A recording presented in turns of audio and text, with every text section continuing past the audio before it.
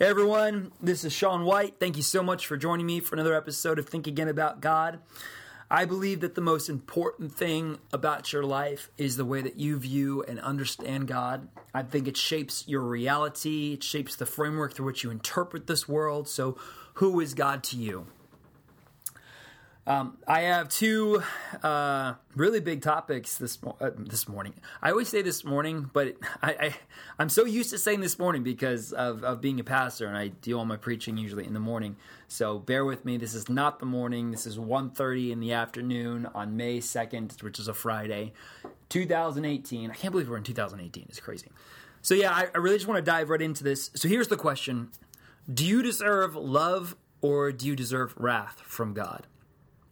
Because I hear this in songs quite a lot today, where it talks about us being undeserving and how of God's love and how deserving we are of God's wrath. And I did a blog on this recently. And the title of it was Deserving or Undeserving. Do you deserve God's love or do you not deserve God's love? And I guess the idea behind it is if one of my kids had to come up to me and say, Dad, thank you so much for loving me the way that you do, because I really don't deserve your love.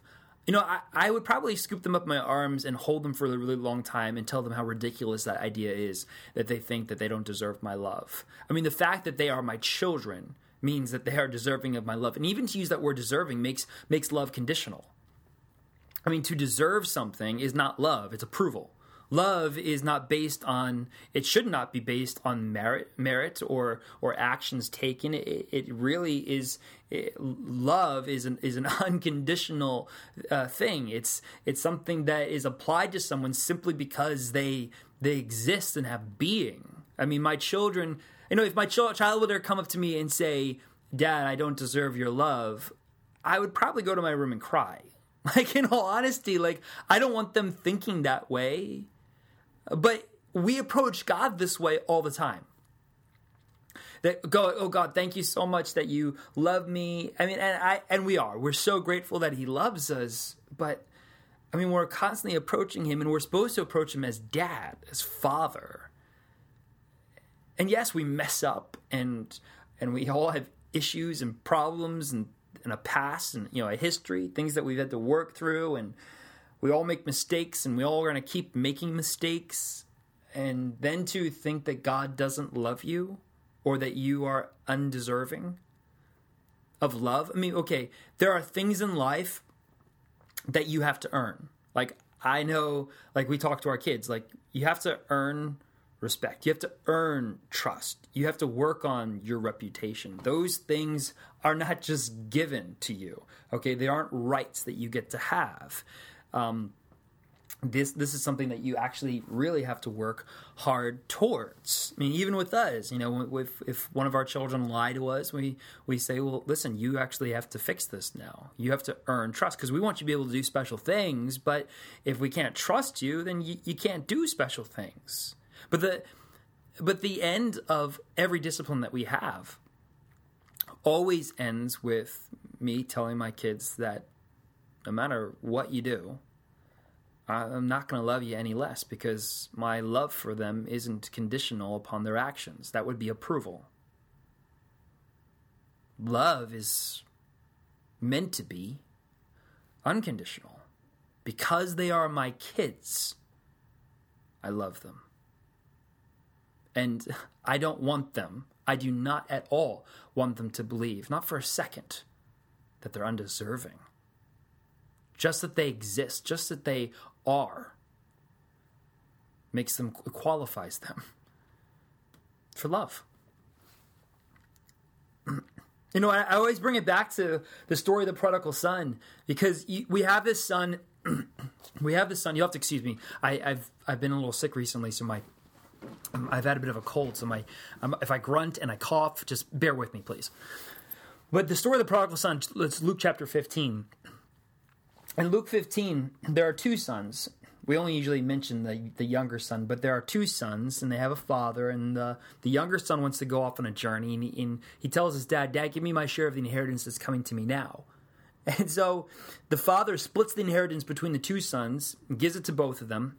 The younger son packs up and leaves. And you know what? To ask your dad, basically that point in your life where the dad's not dying, he's not on his deathbed, is basically say, Dad, I don't care about you. Like, if you were dead to me, it wouldn't matter. That's basically what he's stating here. And so he takes his stuff, he goes off on a long journey, and he squanders his money on just reckless living, just being stupid, right? And he hires himself out to a farmer, and he's feeding pigs, and he actually is so hungry. He gets to the point, because he's lost everything, he gets to the point where he would love to eat what the pigs are eating. And you know you've got to hit rock bottom if you want to eat pig food. I mean, that's just gross. So he kind of comes to his senses, and he realizes, back home, the servants in my father's house have it way better than I do. I'm going to go home and tell my dad, you know what, I've sinned before heaven, before earth. I'm no longer worthy, right? I'm no longer deserving to be called your son. Just treat me like one of your hired servants. So he goes home, and here's the dad. He sees the son a long way off. And he doesn't go up to his son and, doesn't deck him, right? He doesn't punch him. He doesn't do the "I told you so" or "What are you doing here, son?" It's nothing like that.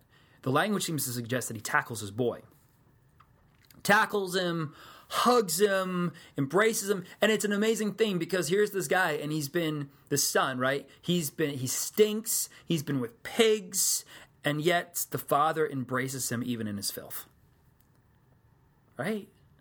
Like when he's at his worst, the father's at his best, loving his son.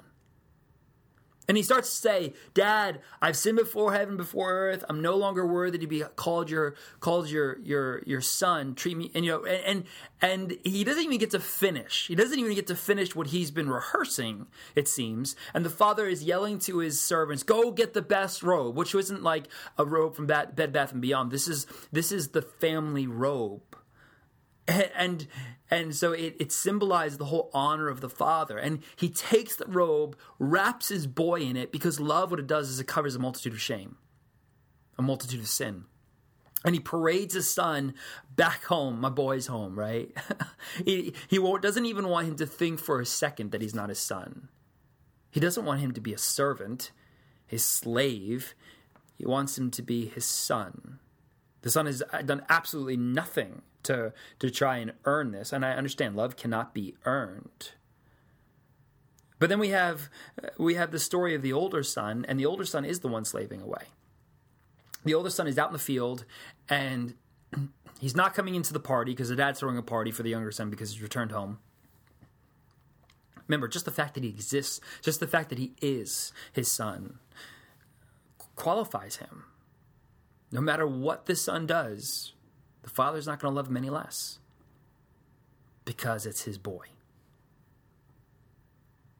And so he goes to the older son. The father goes to the older son and entreats him and says, son, why don't you come into the party? And he says, no, Dad, you know what? All these years I've been serving you, which is that word slaved in the Greek. I've slaved for you, Dad. You're a slave driver. And, you never even gave me a young goat that I could celebrate with my friends. Meaning, Dad, this is, you're a little cheap here and you're unfair. Because when this son of yours comes home, you kill the fatted calf for him. So, Dad, you're a slave driver, you're cheap, you're unfair. See, his image of God, his view of God is just warped. It's messed up. Remember, the way you see God, it matters. And so the father says, son, all that's mine is yours. And so he said it's proper to have this party for your brother because he was lost and is found. And he's returned home, and he says, son, basically, but what he's saying is, it's like, son, I never required all this slaving from you. All that's mine is yours. Like, you could have had a fatted calf every night if you wanted to. I do own the cattle on 1,000 hills. Right? And so he kind of just blows the father's, the son's wrong image of himself out of the water. I love this story. I know I did this in the very first episode, but it's just so important to see this. Because I think what oftentimes we do as a church is we welcome prodigal sons, the rebellious. We welcome them home. Oh, God loves you. We want you to know so much that God loves you. And then as soon as they come into the church, we're like, well, now you got to get working because you are undeserving of this love, right? I mean, imagine if I were to tell it to my kids, like, kids, I love you, but you don't deserve it. Right? This is just, or they're like, God's like, oh, I love you, welcome home, but you don't deserve it. So you better get in the field and you better start working, son. Like, how does that make you feel? And I think we do that as a church. We welcome them home. We welcome the rebels home. Hey, welcome home. God loves you. And then we make them feel like they're so undeserving of it, but you don't deserve it. So you better start working. And I know that we can't earn the Father's love, but if you believe that you are undeserving and unworthy of God's love, you can't help but try and earn it. And there are so many people today in the church that are trying to earn the Father's love, trying to work for it because they think they're so undeserving. It takes the focus off God and completely on themselves, where they can no longer see themselves as sons. And that's exactly what the father in the story of the prodigal son wanted both sons to understand. You're my sons, and I love you. No matter what you do wrong, or no matter how hard you try to do everything right, it won't change my love for you because you're my kid. So no matter what you do, good or bad, I'm not going to love you any less because love is not conditional. It's not based on merit. It's based on the simple identity that you would recognize that you're children of God. 1 John 3:2, beloved. Oh, it's 1 John 3:1 and 2. Beloved, see what type of love the Father has given to us, that we should be called children of God. And he goes, and so we are. Well, that's 1 John 3:1. Yeah. It says, beloved, we are God's children now, and what we will be has not yet appeared. But when he appears, we will be like him, for we will see him as he is. And everyone who thus hopes purifies himself as he is pure. And so you're God's child now. And yes, there's a lot of growing. What we will be has not yet appeared. We've still got a ways to go. But still, the identity of you being God's child exists now. And I think we need to get rid of this idea that we're undeserving. Because when you think you're undeserving, you can't try and help but earn God's love. And today, going back to the original topics here, because today we have these songs in church that we sing that we are undeserving of God's love, and then they sing that we're deserving of God's wrath. And I think this really messes with people. I mean, there's this one song, and it's a great song. Don't get me wrong. It's a beautiful song. There's just one lyric I don't like, okay? In Christ alone.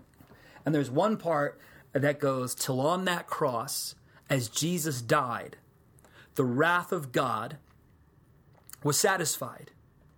So it's weird because we have this understanding that for God so loved the world, he gave his only begotten Son. He loved the world. He loves us. While we were yet sinners, Christ died for us. This is how he shows his love.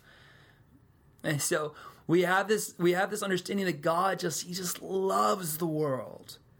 But then we also have this understanding that God's wrath burned against humanity. And so at the cross, it's believed that God's wrath was burned against us and was for us, was placed upon God's Son, and Jesus took our place, absorbing all of God's wrath upon himself and satisfying God's wrath. So it's a weird understanding. It's almost like a contradiction at the cross that we have, because for one, we don't see God the Father and God the Son as one. We see them separated and at odds. Where it says in 2 Corinthians 5:17-19, therefore, if anyone is in Christ, he is a new creation. The old has passed away. Behold, the new has come. All this is from God, who through Christ reconciled us to himself and gave us the ministry of reconciliation. That is, in Christ, God was reconciling the world to himself, not counting our trespasses against them, and entrusted to us a message of reconciliation. So God the Father was in Christ the Son, reconciling the world to himself. Jesus came to make the Father known. He rightly represents who the Father is. Jesus says, if you've seen me, you've seen the Father. And he was a friend of sinners. And so what was it? Was it that God so loved the world, or was it that his wrath burned against us? Or did the two exist at once? Because, if God's wrath was fully satisfied on the cross, think about this. If the wrath of God was fully satisfied on the cross, why is it that in Revelation chapter 16, there are 7 bowls of wrath that get poured out on the earth? I mean, large bowls. Angels have to dump these things out. If the wrath of God was fully satisfied, excuse me, if the wrath of God was fully satisfied on Jesus at the cross, why in the world are there 7 more bowls of wrath to come? I mean, maybe we should sing, till on that cross as Jesus died, the wrath of God was partially satisfied, right? But come on, that doesn't sound as good. I've tried, it doesn't work. The cross can't be about satisfying God's wrath if there's more wrath to come. You with me? So Romans 4:15 states that the law brings wrath. Look it up, okay? The law brings wrath. So I guess my question then, if there was no wrath, if there was no law, if the law brings wrath and there was no law, would there still be wrath? My argument is no. Okay? A big strong no. When you read through the Old Testament and you look for the words wrath of God, you're first going to see the wrath of Potiphar, you see the wrath of Pharaoh, you do not see the wrath of God. In fact, there's no mention of the wrath of God for the first 2,487 years, I believe it is. So it's roughly the first 2,500 years of Scripture. There is no mention of God's wrath. Then the law is given in Exodus chapter 20. And in Exodus 22, guess what word shows up? For the very first time, the wrath of God. Because, Romans 4:15, the law brings wrath. In fact, the law does more than just bring wrath. 2 Corinthians 3:15-16 says, yes, to this day, whenever Moses is read, a veil lies over their hearts, but when one turns to the Lord, the veil is removed. Jesus came to make the Father known because the law actually veils God and blinds them from seeing who God the Father is. Whenever you teach from the old covenant in a way where you're putting a standard on people, the way it was put on them back then, you're actually blindfolding people from seeing who God truly is.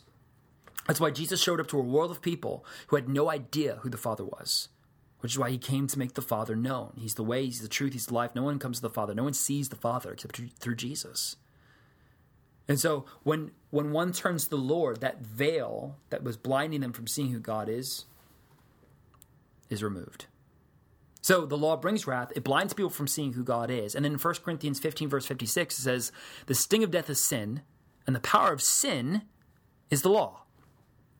So the law actually empowers sin in people's lives. And if you read Romans chapter 7, and Paul's like, I didn't know what it was to covet. And then someone said, don't covet. And then all of a sudden, I can't stop coveting. The things that I want to do, I can't do. And the things that I don't want to do are the things I can't stop doing. Oh, wretched man that I am, right? He goes on and on. And so this is what the law does. It blinds people from seeing who God is. It empowers sin in people's lives. And to top it all off, it brings wrath. Fun. So we see in it's interesting too, because if you actually read in Exodus, when Israel first escapes into the wilderness, they complain and they do all these things that is not pleasing to God, and they get reprimanded, they get rebuked. But when after the law is given and they do those same things, like the wrath of God, the judgments of God come down upon them hard. It's amazing because all of a sudden there's a switch in the covenants, and you have to read the scriptures in light of the covenants. So, what is it? Did the wrath of God was it satisfied with Jesus on the cross, or was the wrath of God satisfied when the law was destroyed? And the law has been destroyed, by the way, because Hebrews 8 verse 13 says, in speaking of a new covenant, he makes the first one obsolete, which would have been the law of Moses. And what is obsolete and growing old is ready to vanish away. And Jesus said in Matthew 24, this is Matthew 24 verses 1 through 2, Jesus told his disciples that the temple, which encompassed the whole law-based system, would be destroyed. He says, not a brick's going to remain. All of this is coming down. It's going to be utterly destroyed and wasted. And so in Matthew 23:36, he actually says, truly I say to you, all these, because he pronounced all these woes on the Pharisees, all this is going to come upon this generation. How long is a generation? A generation is 40 years. At that time was about 30 AD, so 40 years later would have been 70 AD. What happened in 70 AD? In 70 AD, Rome surrounded Jerusalem and utterly laid waste to it. And you actually see Jesus prophesying about this when he comes into Jerusalem and weeps over Jerusalem. You see this in Luke 19:43 and 44. For the days will come upon you when your enemies will set up a barricade around you and surround you and hem you in on every side and tear you down to the ground, you and your children within you, and they will not leave one stone upon another in you, because you did not know the time of your visitation. So we have this there in 70 AD. This is exactly what happened. In 70 AD, Rome surrounded Jerusalem and completely destroyed the law-based system. The temple came down. They burnt it. It was so hot that the gold from inside was oozing out of the bricks, which they collected and took with them. The Romans did. They dug up the foundation. They grinded it down. I mean, it was the whole law-based system. All the Pharisees were killed. All of the Levitical priests, the priesthood was destroyed. Their scrolls that they had that showed their genealogies to prove that they're from the tribe of Levi, those were burnt up and destroyed. It was a system that would never be able to be resurrected. And so it's interesting in Revelations 15 verse 1, because I believe that Revelations is not all future-based. I think a lot of it is historical. And he says, it's Revelations 15 verse 1, then I saw another sign in heaven, great and amazing, 7 angels with the 7 plagues, which are the last. For with them the wrath of God is finished. It doesn't make sense for John, who wrote Revelations, to write a letter to 7 churches in Asia Minor and say, just hold on to these letters. It's not going to have anything to do with you. And, it's going to have everyone, it's all going to be for the future. So we think that Revelations is still yet to happen. But it doesn't make sense. You can't read the scriptures that way. You can't read Revelations and think that John was writing to the church today. No, he was writing. Jesus told him to write to 7 churches in Asia Minor about the things that they were currently going through. And because Rome was coming. In fact, the very way in which he wrote to those churches, those 7 churches, is the exact order in which Rome was going to Jerusalem, from what I understand.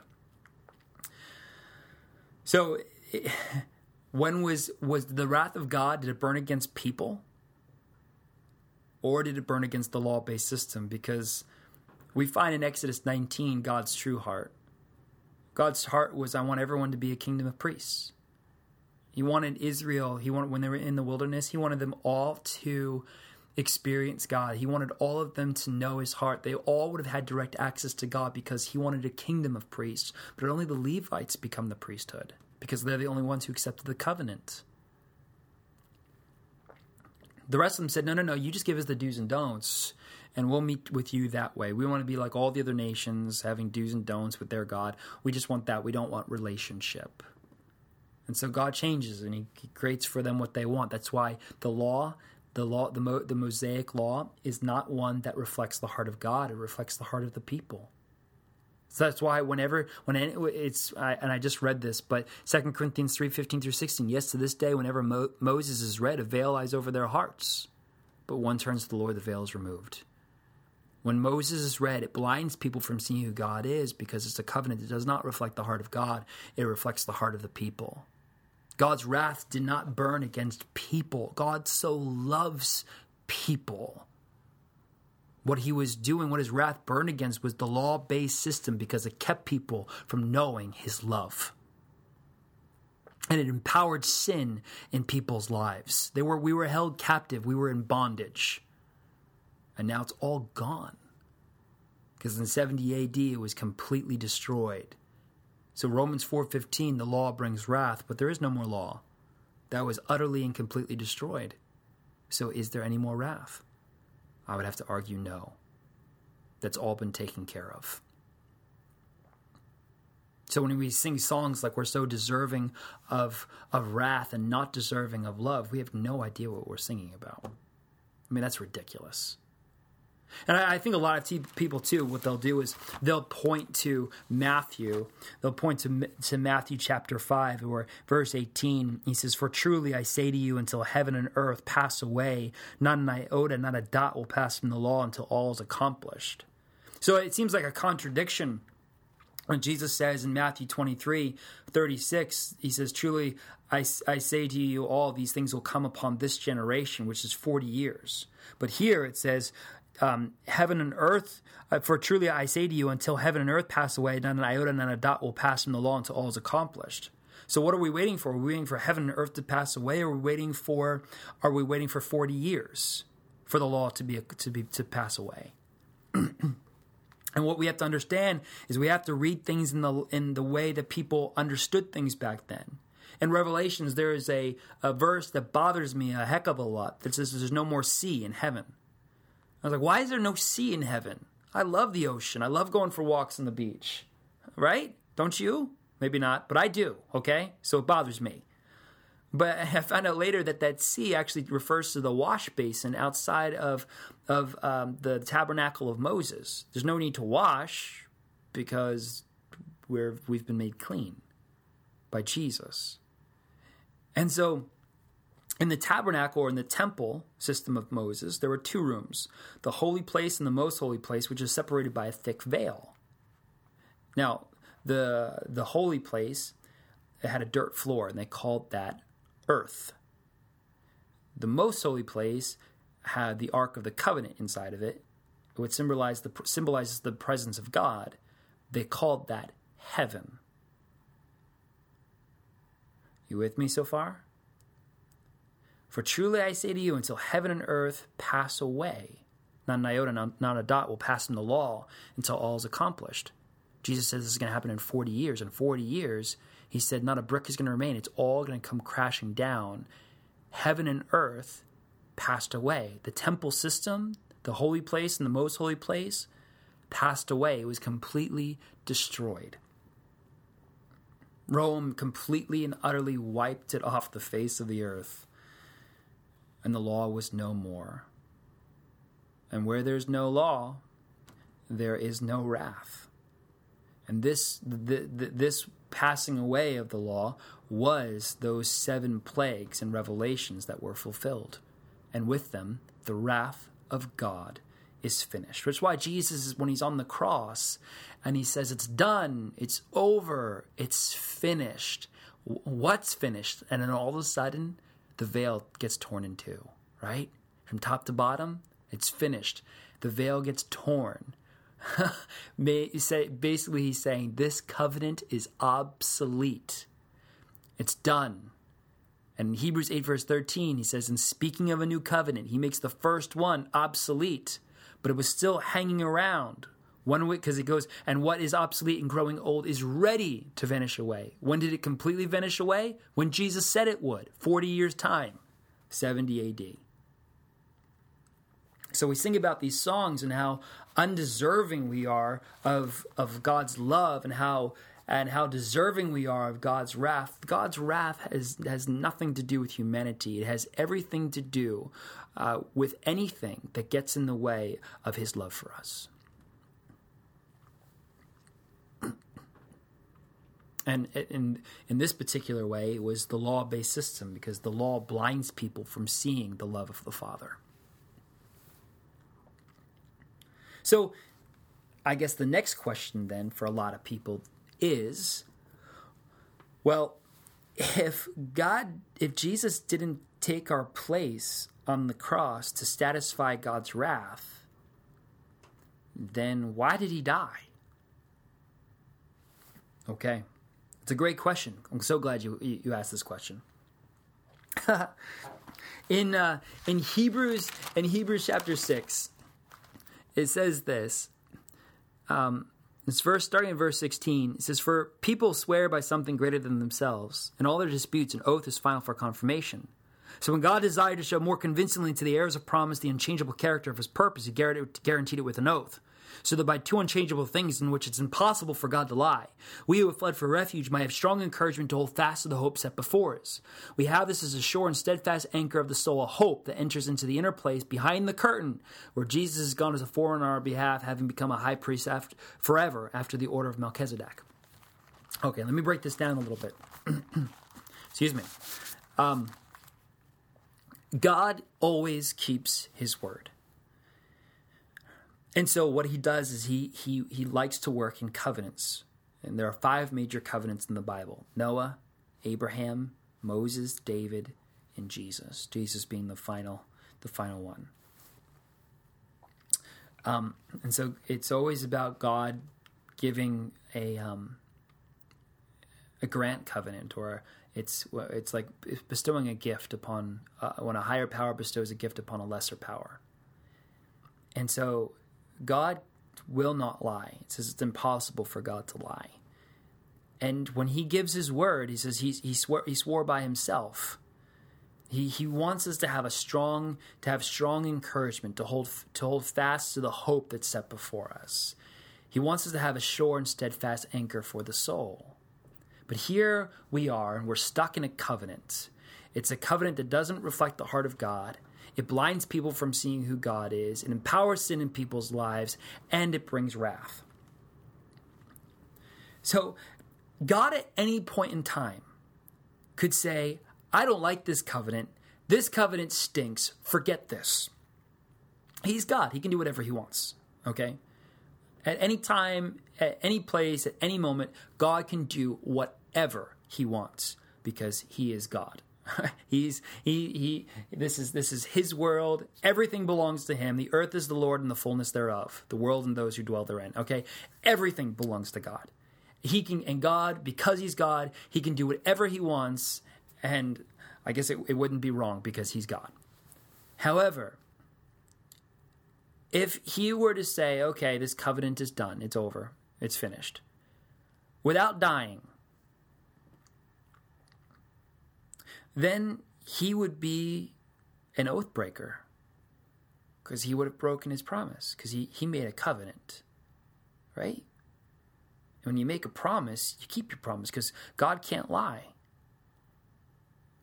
For people swear by something greater than themselves, and all their disputes an oath is final for confirmation. So when God desired to show more convincingly to the heirs of the promise the unchangeable character of his purpose, he guaranteed it with an oath.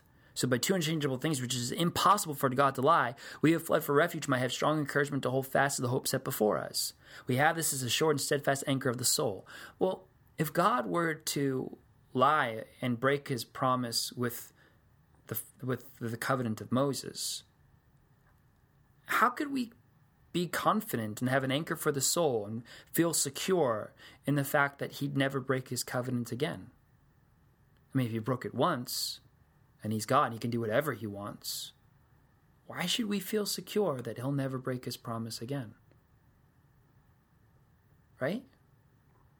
I mean, if he did break his promise with his covenant with Moses, that horrible law-based system, if he just said, "It's over, we're not going to deal with this anymore, I'm going to write a whole brand new thing," we've been like, "Yay!" And then he says, "It's going to last forever," and we're like, "Okay, but you still broke the last one, so how do we know you'll never break this one?"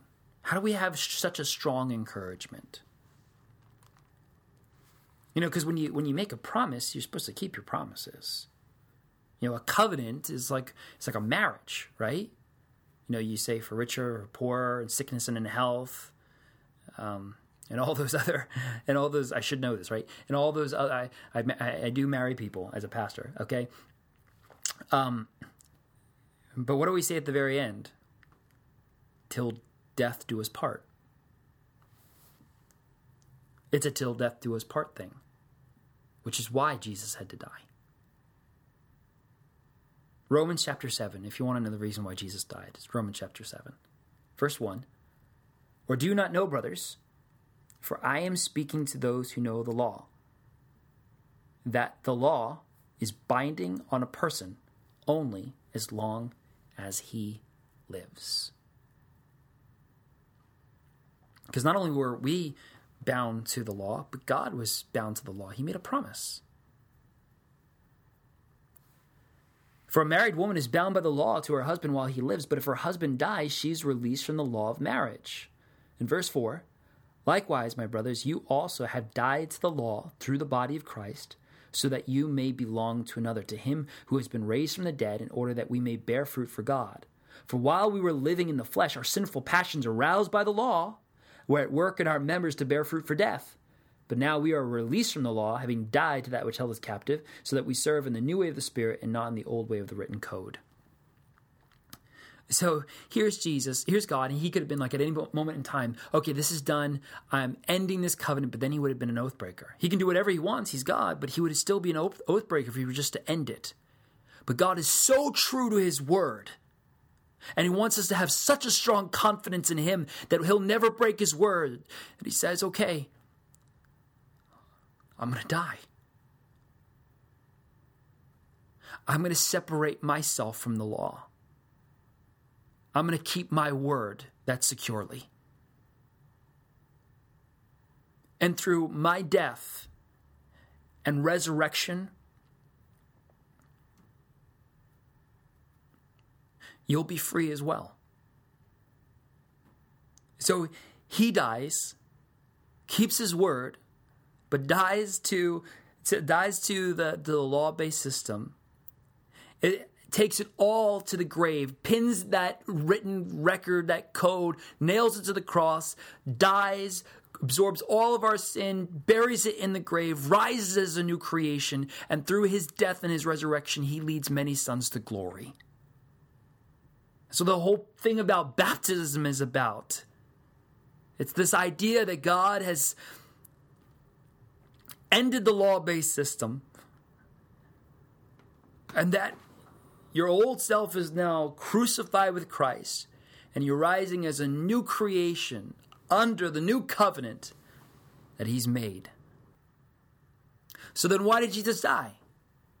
Was he taking all the wrath of God upon himself and dying in our place? No! The wrath of God was satisfied against the law-based system at which God did not want in the first place. But he made a covenant. He made a promise because that's what the people wanted back then. And then he changes everything. And he stays so true to his word. And so that we who have fled for refuge might have strong encouragement to hold fast to the hope set before us. Instead of just ending it like he could have, he dies to it instead, fulfilling it. It's absolutely amazing. The lengths that God would go through to keep his word to us so that we could have strong encouragement in him. I guess this puts a different spin on things for people, but otherwise, if we believe that God's wrath burned against us at the cross and that Jesus took our place, then what we're saying is that the God the Father and God the Son were at odds at the cross. They weren't one. And that God the Son was saving us from the wrath of his Father. So Jesus looks great, but the Father looks horrible. That understanding, that doctrine or theology does not jive with the Word of God, because the Bible says they are one. God the Father was in Christ the Son, reconciling the world to himself. So may you know the love of the Father. May you not have any doubt in your mind whatsoever that God loves you. May you know that you're not deserving, and you never were deserving of wrath. You've always been deserving of love because it's the way God created you, and he wants you to know that you are his child. He doesn't welcome you home and says, "Oh, I love you, but you don't deserve it." No, that's not God. And he died not to take our place, not to punish us. He was freeing people from the law-based system because they were powerless to get out from underneath it. Romans 6:14, "For sin will have no dominion over you, since you're not under the law, but you're under grace." When does sin have dominion over you? When you're under the law. The thing is now that the law is gone. The only thing that really that keeps us in sin empowered in our lives is us thinking that we need to keep the law. It's done. It's over. It's finished. Well, I hope this has blessed you. Your view of God matters. This is Sean signing off. Take care, everyone.